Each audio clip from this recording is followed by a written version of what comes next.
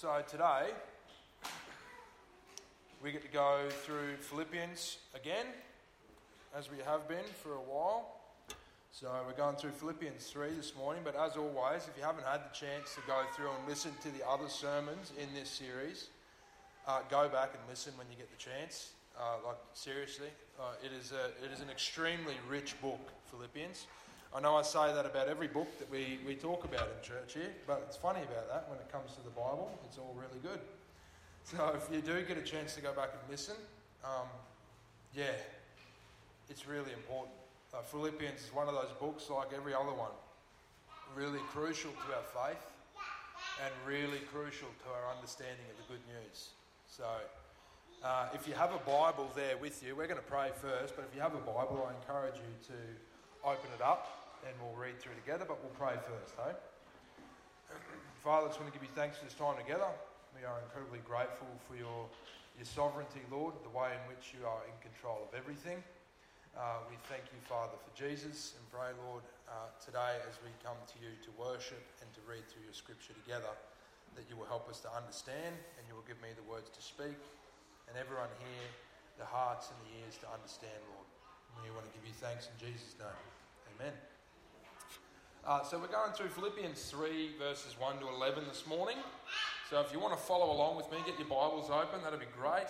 I know it might be up on the screen, it's definitely not, so open your phones up and your books, please. Finally, my brothers, rejoice in the Lord.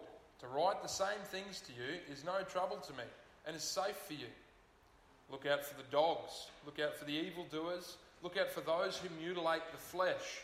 For we are the circumcision who worship by the Spirit of God and glory in Christ Jesus, and put no confidence in the flesh. Though I myself have reason for confidence in the flesh also. If anyone else thinks he has reason for confidence in the flesh, I have more. Circumcised on the 8th day of the people of Israel, of the tribe of Benjamin, a Hebrew of Hebrews, as to the law, a Pharisee, as to zeal, a persecutor of the church, as to righteousness under the law, blameless. But whatever gain I had, I counted as loss for the sake of Christ.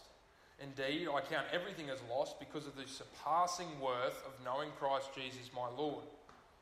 For his sake I have suffered the loss of all things and count them as rubbish, in order that I may gain Christ and be found in him, not having a righteousness of my own that comes from the law, but that which comes through faith in Christ, the righteousness from God that depends on faith, that I may know him in the power of his resurrection and may share his sufferings, becoming like him in his death, that by any means possible I may attain the resurrection from the dead.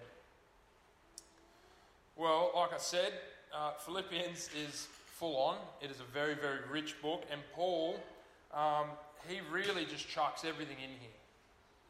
So he really he goes hammer and tongs, and like we've talked about before, this is a church actually that was not really struggling a whole lot in the sense of the way other churches were struggling. This is a church who was really on fire for the gospel, who was really pushing for the gospel to be preached and was going out and talking to people and spreading the word of Christ.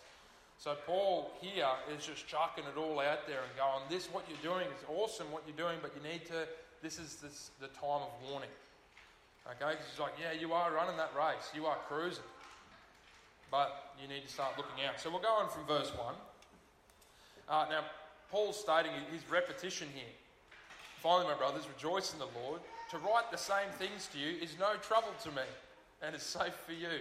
So his repetition, as we've seen with Paul, he's renowned for doing this in every letter that he writes, the repetition always. He's saying it's no issue for him. What's Paul saying? What's he repeating over and over again? Rejoice. Rejoice in the Lord.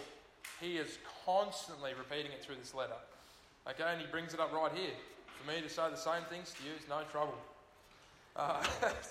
It's awesome that he does constantly repeat it, because it makes it extremely plain for us to see we should rejoice in the Lord.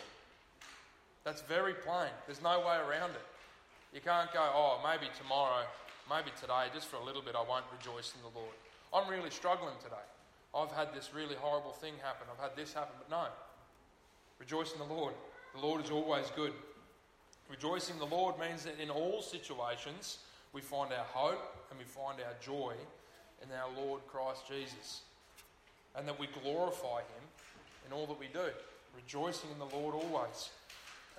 Steph and I were talking about it this morning. We were saying, what an encouraging verse for Christians to hear. Rejoice in the Lord. Like, how awesome is that? It's a pretty serious thing, though. Like, we take it for granted all the time when we say, yeah, rejoice in the Lord. I know, I'm supposed to rejoice in the Lord. I find so much joy in the Lord. Yay, life's great. But it's very serious. For Paul to repeat this constantly, we need to take this message to heart. It's being repeated constantly. What must Christians do? Rejoice in the Lord.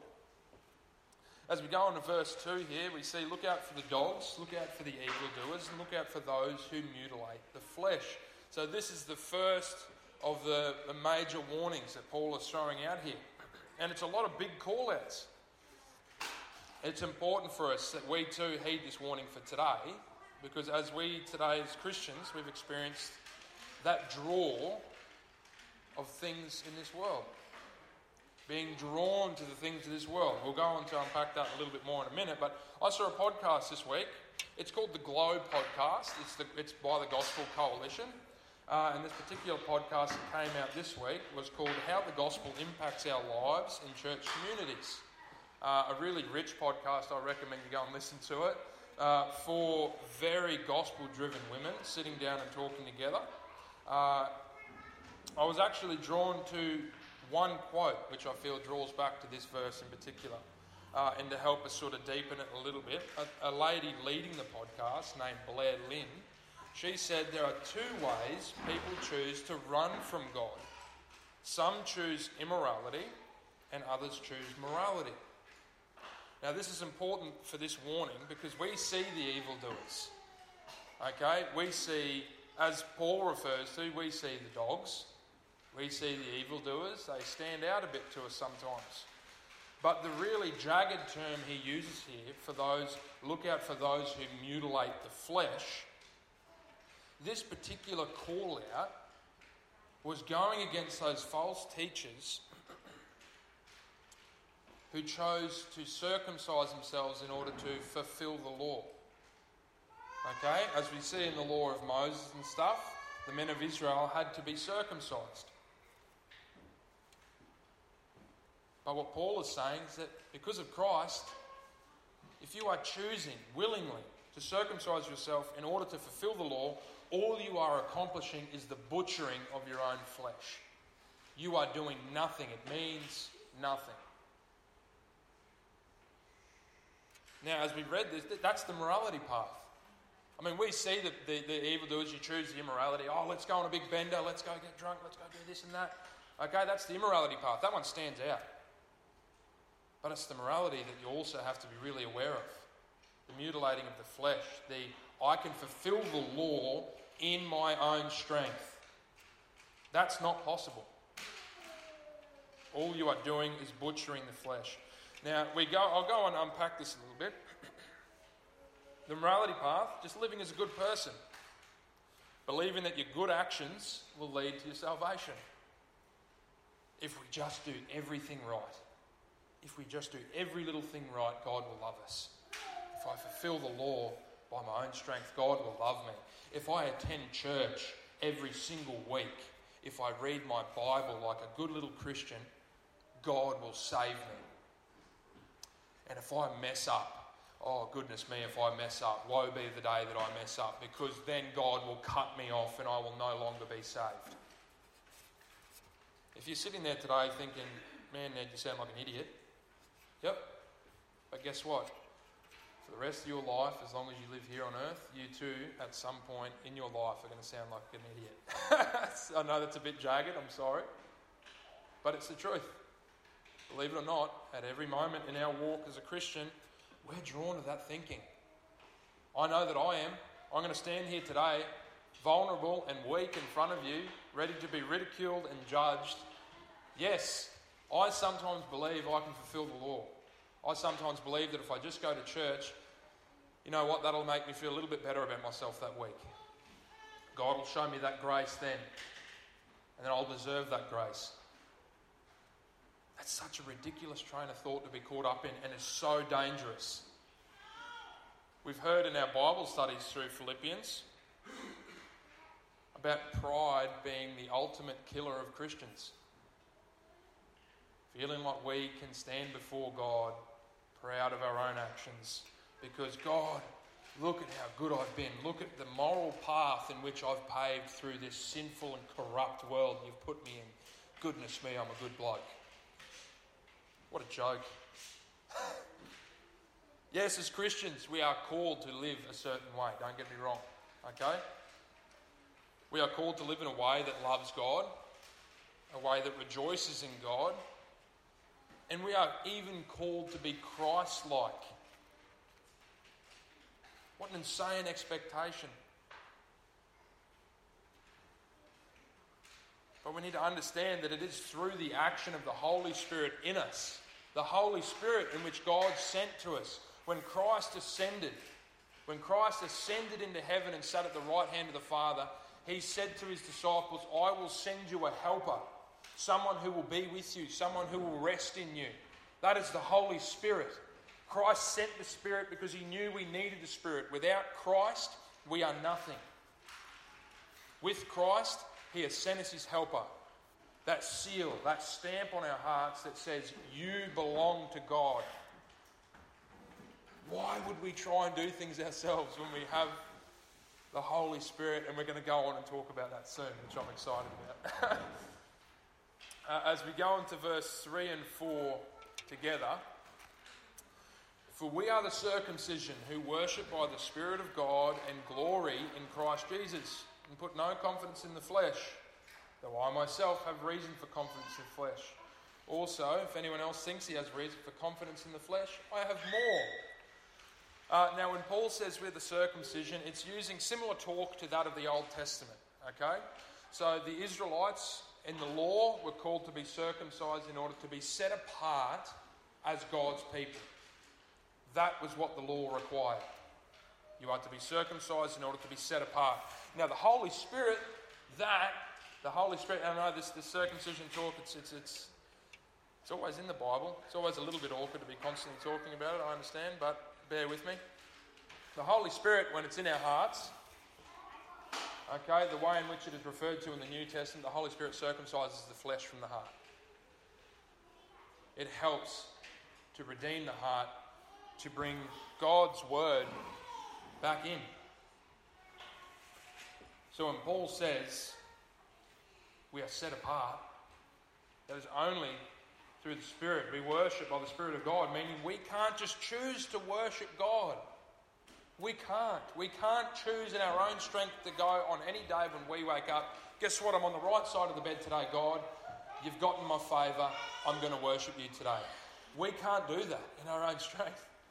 The incredible thing is, like I just said, we have the Spirit of God. That's awesome. That's an encouragement. Because it is through the prompting of the Spirit that we can worship God. And the spot where it says, in glory in Christ Jesus, to help us understand a little bit better, if we go into the NIV, it says to boast in Christ Jesus.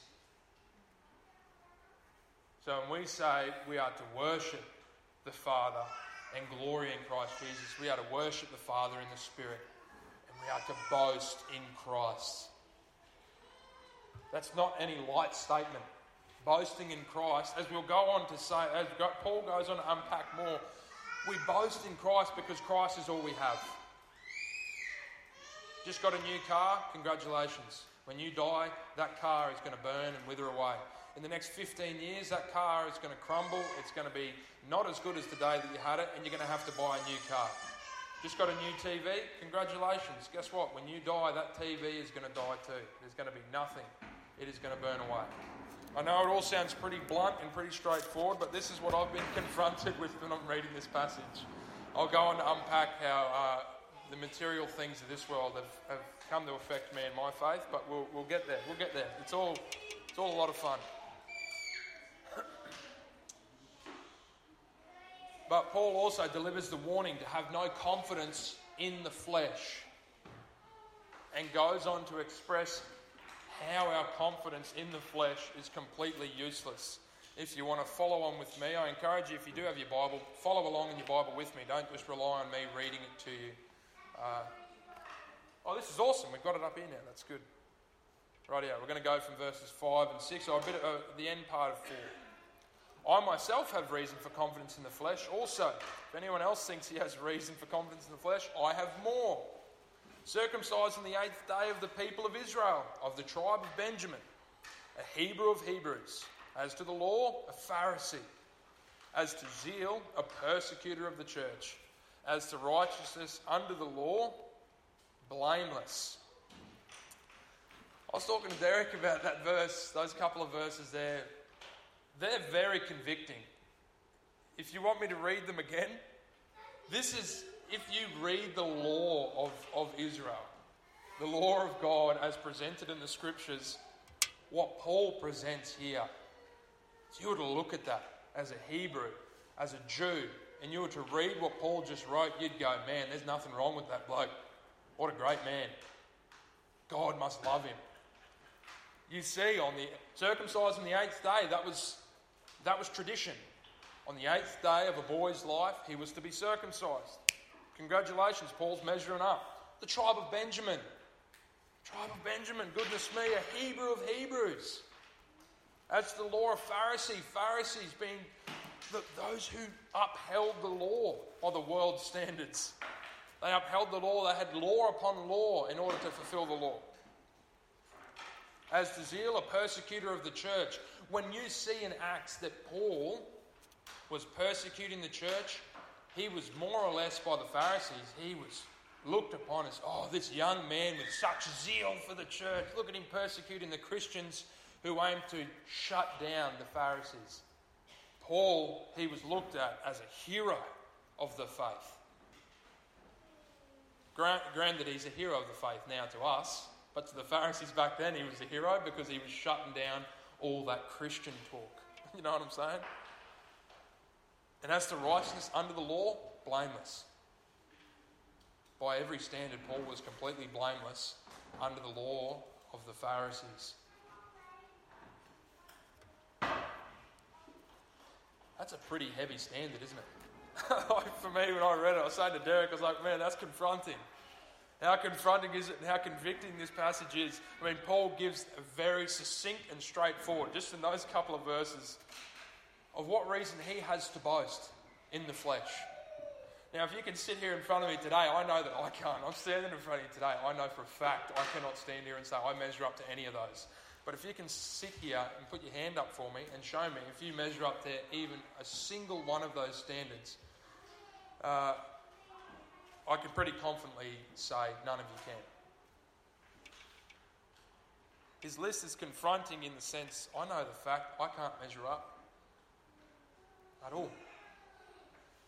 But the incredible thing is what Paul goes on to say as we go on to verse 7 and 9. But whatever gain I had, I counted as loss for the sake of Christ. Indeed, I count everything as loss because of the surpassing worth of knowing Christ Jesus my Lord. For his sake, I have suffered the loss of all things and count them as rubbish in order that I may gain Christ. That's so bold. That's a big statement. Whatever gain I had, I counted as loss for the sake of Christ. Paul's saying this, nothing in this world, nothing that you can possibly cling to has any value in comparison to the value that we have when we have Christ. Nothing that you can possibly cling to. Not the church congregation, not your job, not your items, not your valuables that you own, not your family. Nothing can give you as much value in your life as knowing Jesus Christ.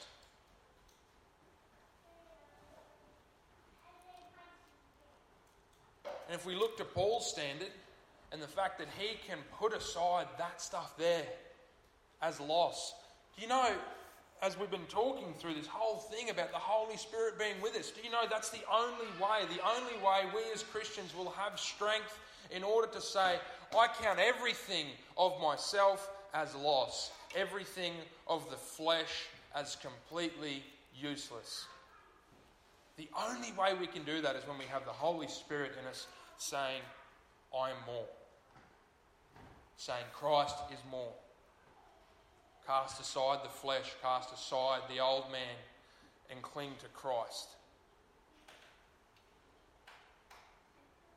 Nothing has as much value as knowing Christ.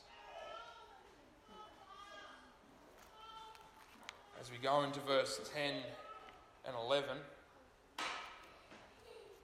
that I may know him and the power of his resurrection, and may share his sufferings, becoming like him in his death, that by any means possible I may attain the resurrection from the dead. Now, Paul's saying here, I want to know him. I want to know the power of his resurrection. You know what the power of Christ's resurrection is? The Spirit, the Father. That I may share in his sufferings, becoming like him in his death. Man, we hear this all the time in Scripture. I myself am speaking to someone from experience who reads that I may share in his sufferings, becoming like him in his death. I read that very lightly. And that's so naive. To read sharing in the sufferings of Christ. You know what happened to Christ? You know, he was beaten as a sinless man. He was mocked, spat on. A crown of thorns tightly bound around his head. And then nails were driven through his wrists and his feet as he was pinned to a cross.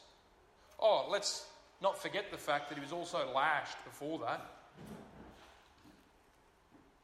That's just the physical sufferings of Christ, by the way. You see the sufferings inside when Christ faced the rejection of the Father, the turning away of the Father, who loved him dearly, but knew that Christ had to suffer and die for the sake of God's people being restored. So when we read a passage like, I may share in his sufferings, becoming like him in his death, as Christians, we're called to a life of complete suffering. Not to a life of cushiness where we've got all our ducks in a row. You know, we know that everyone's going okay, our kids are successful, our kids have good jobs, we have good jobs, we have a good, nice life. That means nothing to God.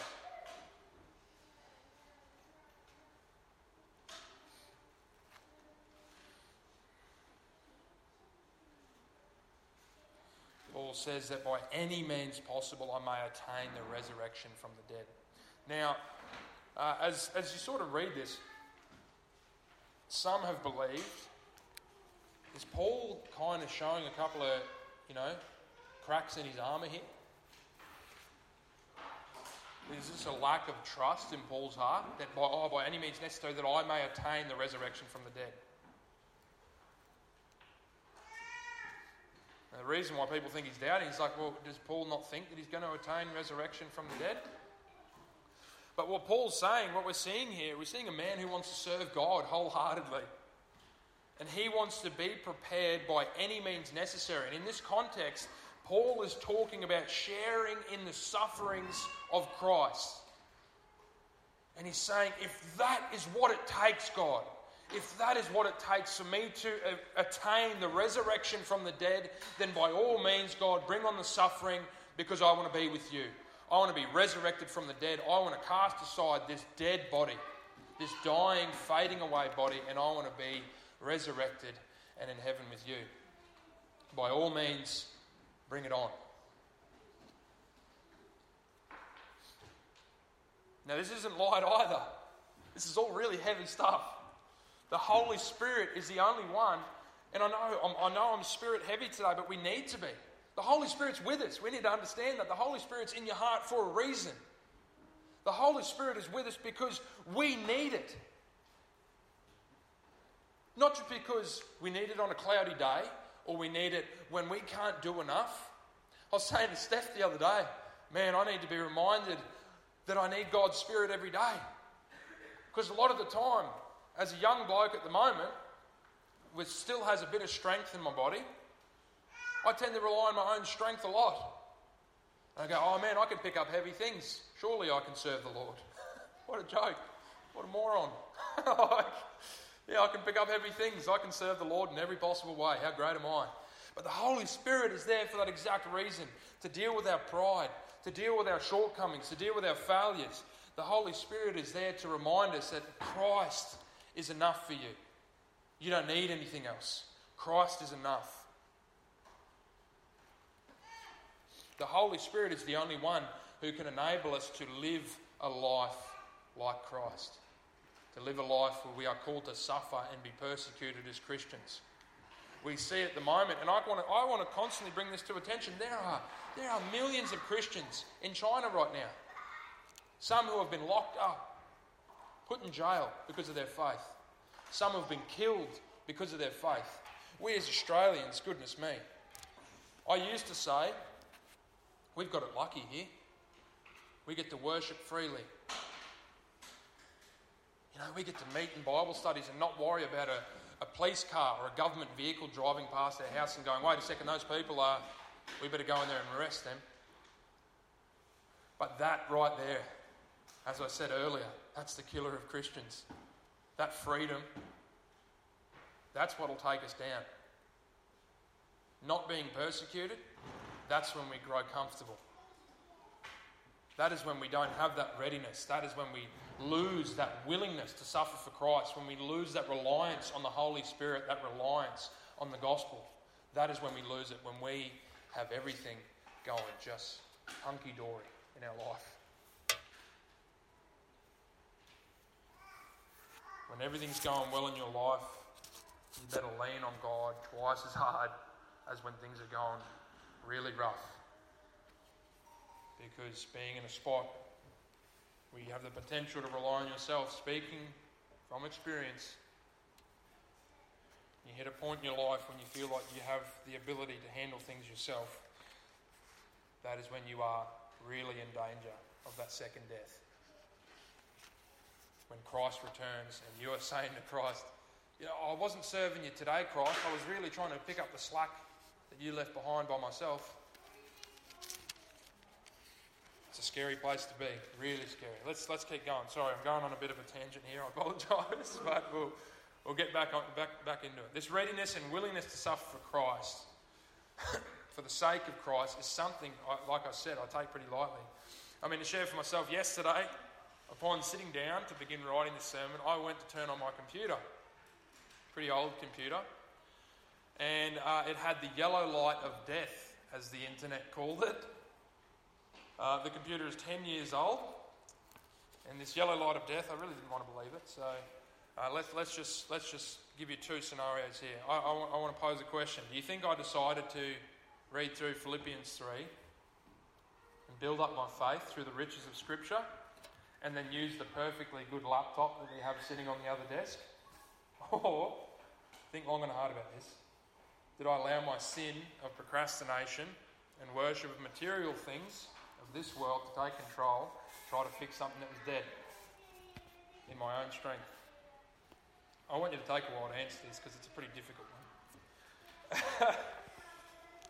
And this is where I'm very grateful for the blessing of Steph, my wife, because God uses her in the most wonderful ways. As I was halfway through disassembling this computer, Steph walks into the office and says, "Aren't you meant to be working on your sermon?"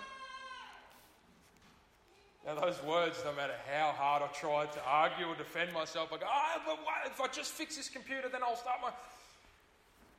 No matter how much, I was fixing something that was dead. In my own strength, I was sitting there going, oh man, no matter what the internet says, I don't want to believe it. No, I don't want to believe this computer's dead. There's a good laptop right there that I can turn on in 2 seconds and will work straight away. Oh man, When you say it out loud, it is really pathetic.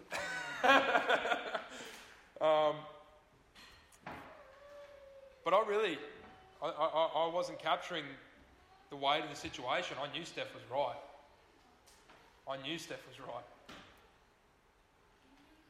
But I really need us all to understand, we actually don't have the power within ourselves to choose Christ. For me yesterday, I had a choice to pursue the gospel, to pursue the scriptures. What did I do? Tried to fix something that was dead, that in a month's time, or if I die, I'm not going to be using anymore anyway. What a joke.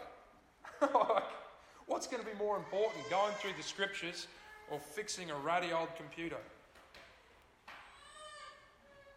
But when given a choice between our sin or Christ, we choose our sin every time. I will happily debate this with people all day and have people try and justify themselves before you and say, yeah, but. But no, every single time when given the choice. And then what do? Yeah, but I read my Bible the second I woke up the other day. Congratulations, we've just let pride seep into our hearts and we've been killed by our sin once again. That's why it is so crucial for us to pray that God will use the Holy Spirit to help draw us to Christ. Because for me in this situation, it was my sinful nature. But for some of you sitting here today, or as you listen online, there is something else that is constantly drawing your focus from the truth of Christ Jesus. And you know to the core of your being that issue is you. It's not, oh yeah, but the problem is phones are just too good and the internet's great. So that's the problem these days. So if I get rid of my phone, then everything will be good again. Oh, the problem is the government. If we just get rid of the government and we all just seek God, then everything will be good again. The Israelites, they only had God. What did they do? They ran from God. You think we're going to be any different? Absolutely not. The Israelites didn't have the scriptures talking about Christ so openly. We do, and we still choose to run. We could sit here all day and blame the world for our issues, but the problem, and this is what I love, I listen to Paul Tripp quite a bit. Whether you agree with him or don't agree with him, that's up to you. Whether you like his style or you don't like his style, but there is one statement that he always says. One thing we as Christians need to understand is that the problem is us. Paul Tripp says, I had been working so hard to run a race away from myself, by the time I got to the finish line, there I was. It's a joke. You can't run from yourself. You can't run from your own sin. You know who dealt with it though? It's Jesus. Oh man, what a freedom there is in that. Like I said, that is why it's so crucial that we need to rely on the Holy Spirit. Jesus referred to the Holy Spirit as our helper. We're so stubborn. I know I am. To just constantly throw that aside and go, I don't need help though, God. Please, I don't need the Spirit's help in this situation. I'm good enough. I can do it. But the issue is us. And we see Paul write this in Romans 7. This is to help us understand we're not alone, by the way. We're not alone in our struggle against the flesh. Okay? Paul writes in Romans 7, For I do not understand my own actions.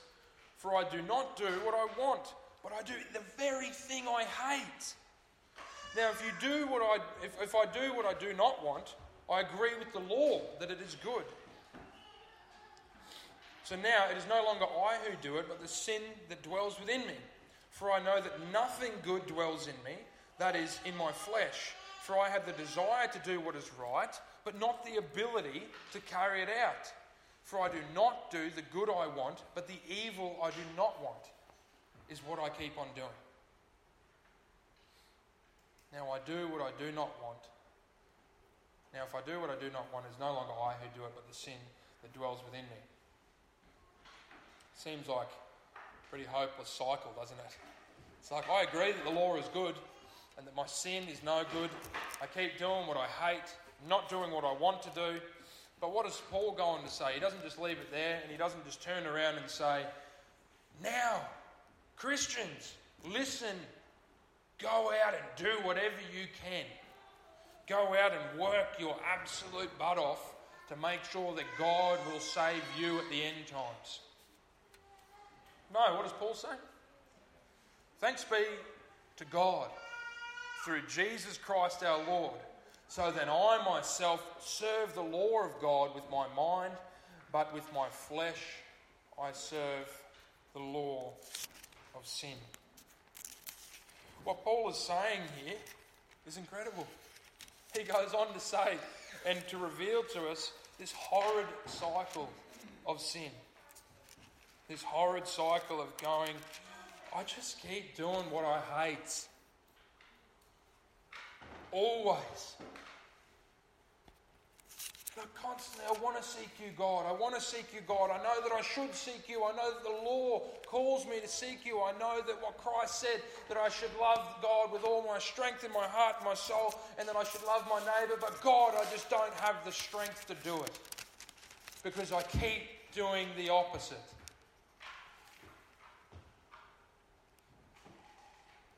But what does God say through Paul?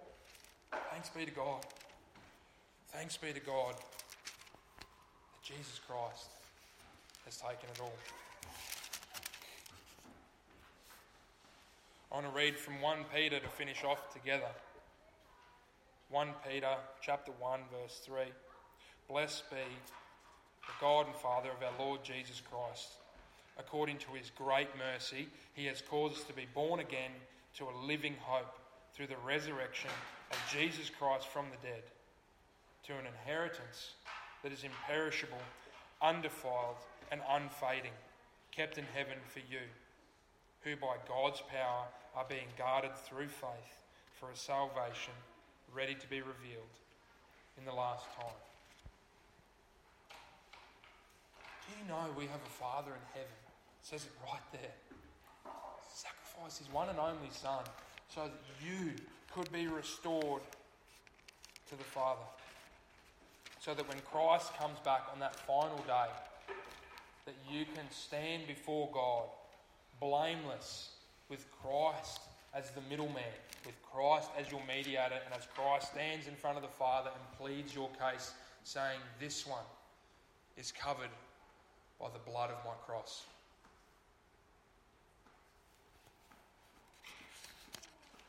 As we step forward into an eternity with God, this life where we are called to suffer and to be persecuted will seem like nothing but a tiny little speck in the grand scheme of the rest of our lives with God, a Father who loves us deeply and who sacrificed much so that we could be with him. Let's pray. Father, we are incredibly grateful for your grace and mercy. We are grateful for the example that you gave us in Christ. That loving service to you, Father, that glory. We wish we every day, Lord, bring glory to you. We thank you, Father, that as Christ ascended into heaven, that you sent forth the Holy Spirit to rest in our hearts, that we may have a helper at all times, a guide at all times, in the good times and in the hard times. Lord, we thank you that your Spirit is there with us. We pray, Lord, that in each day, as we go about our work, our parenting, our marriages, our relationships, I pray, Lord, that we will trust deeply the love that you have for us. That we will trust in the scriptures that you've set before us, Lord, and that we will allow your Spirit to guide us in everything that we will do. That in all that we do, Father, we may bring glory to you and to your kingdom. Father, we thank you for the love that you've shown, and I pray that as we go out today, you will constantly remind us in each moment that you are always there. that the work has been done, that all we must do as your children is completely trust in the saving grace of Christ Jesus. In Jesus' name we pray. Amen.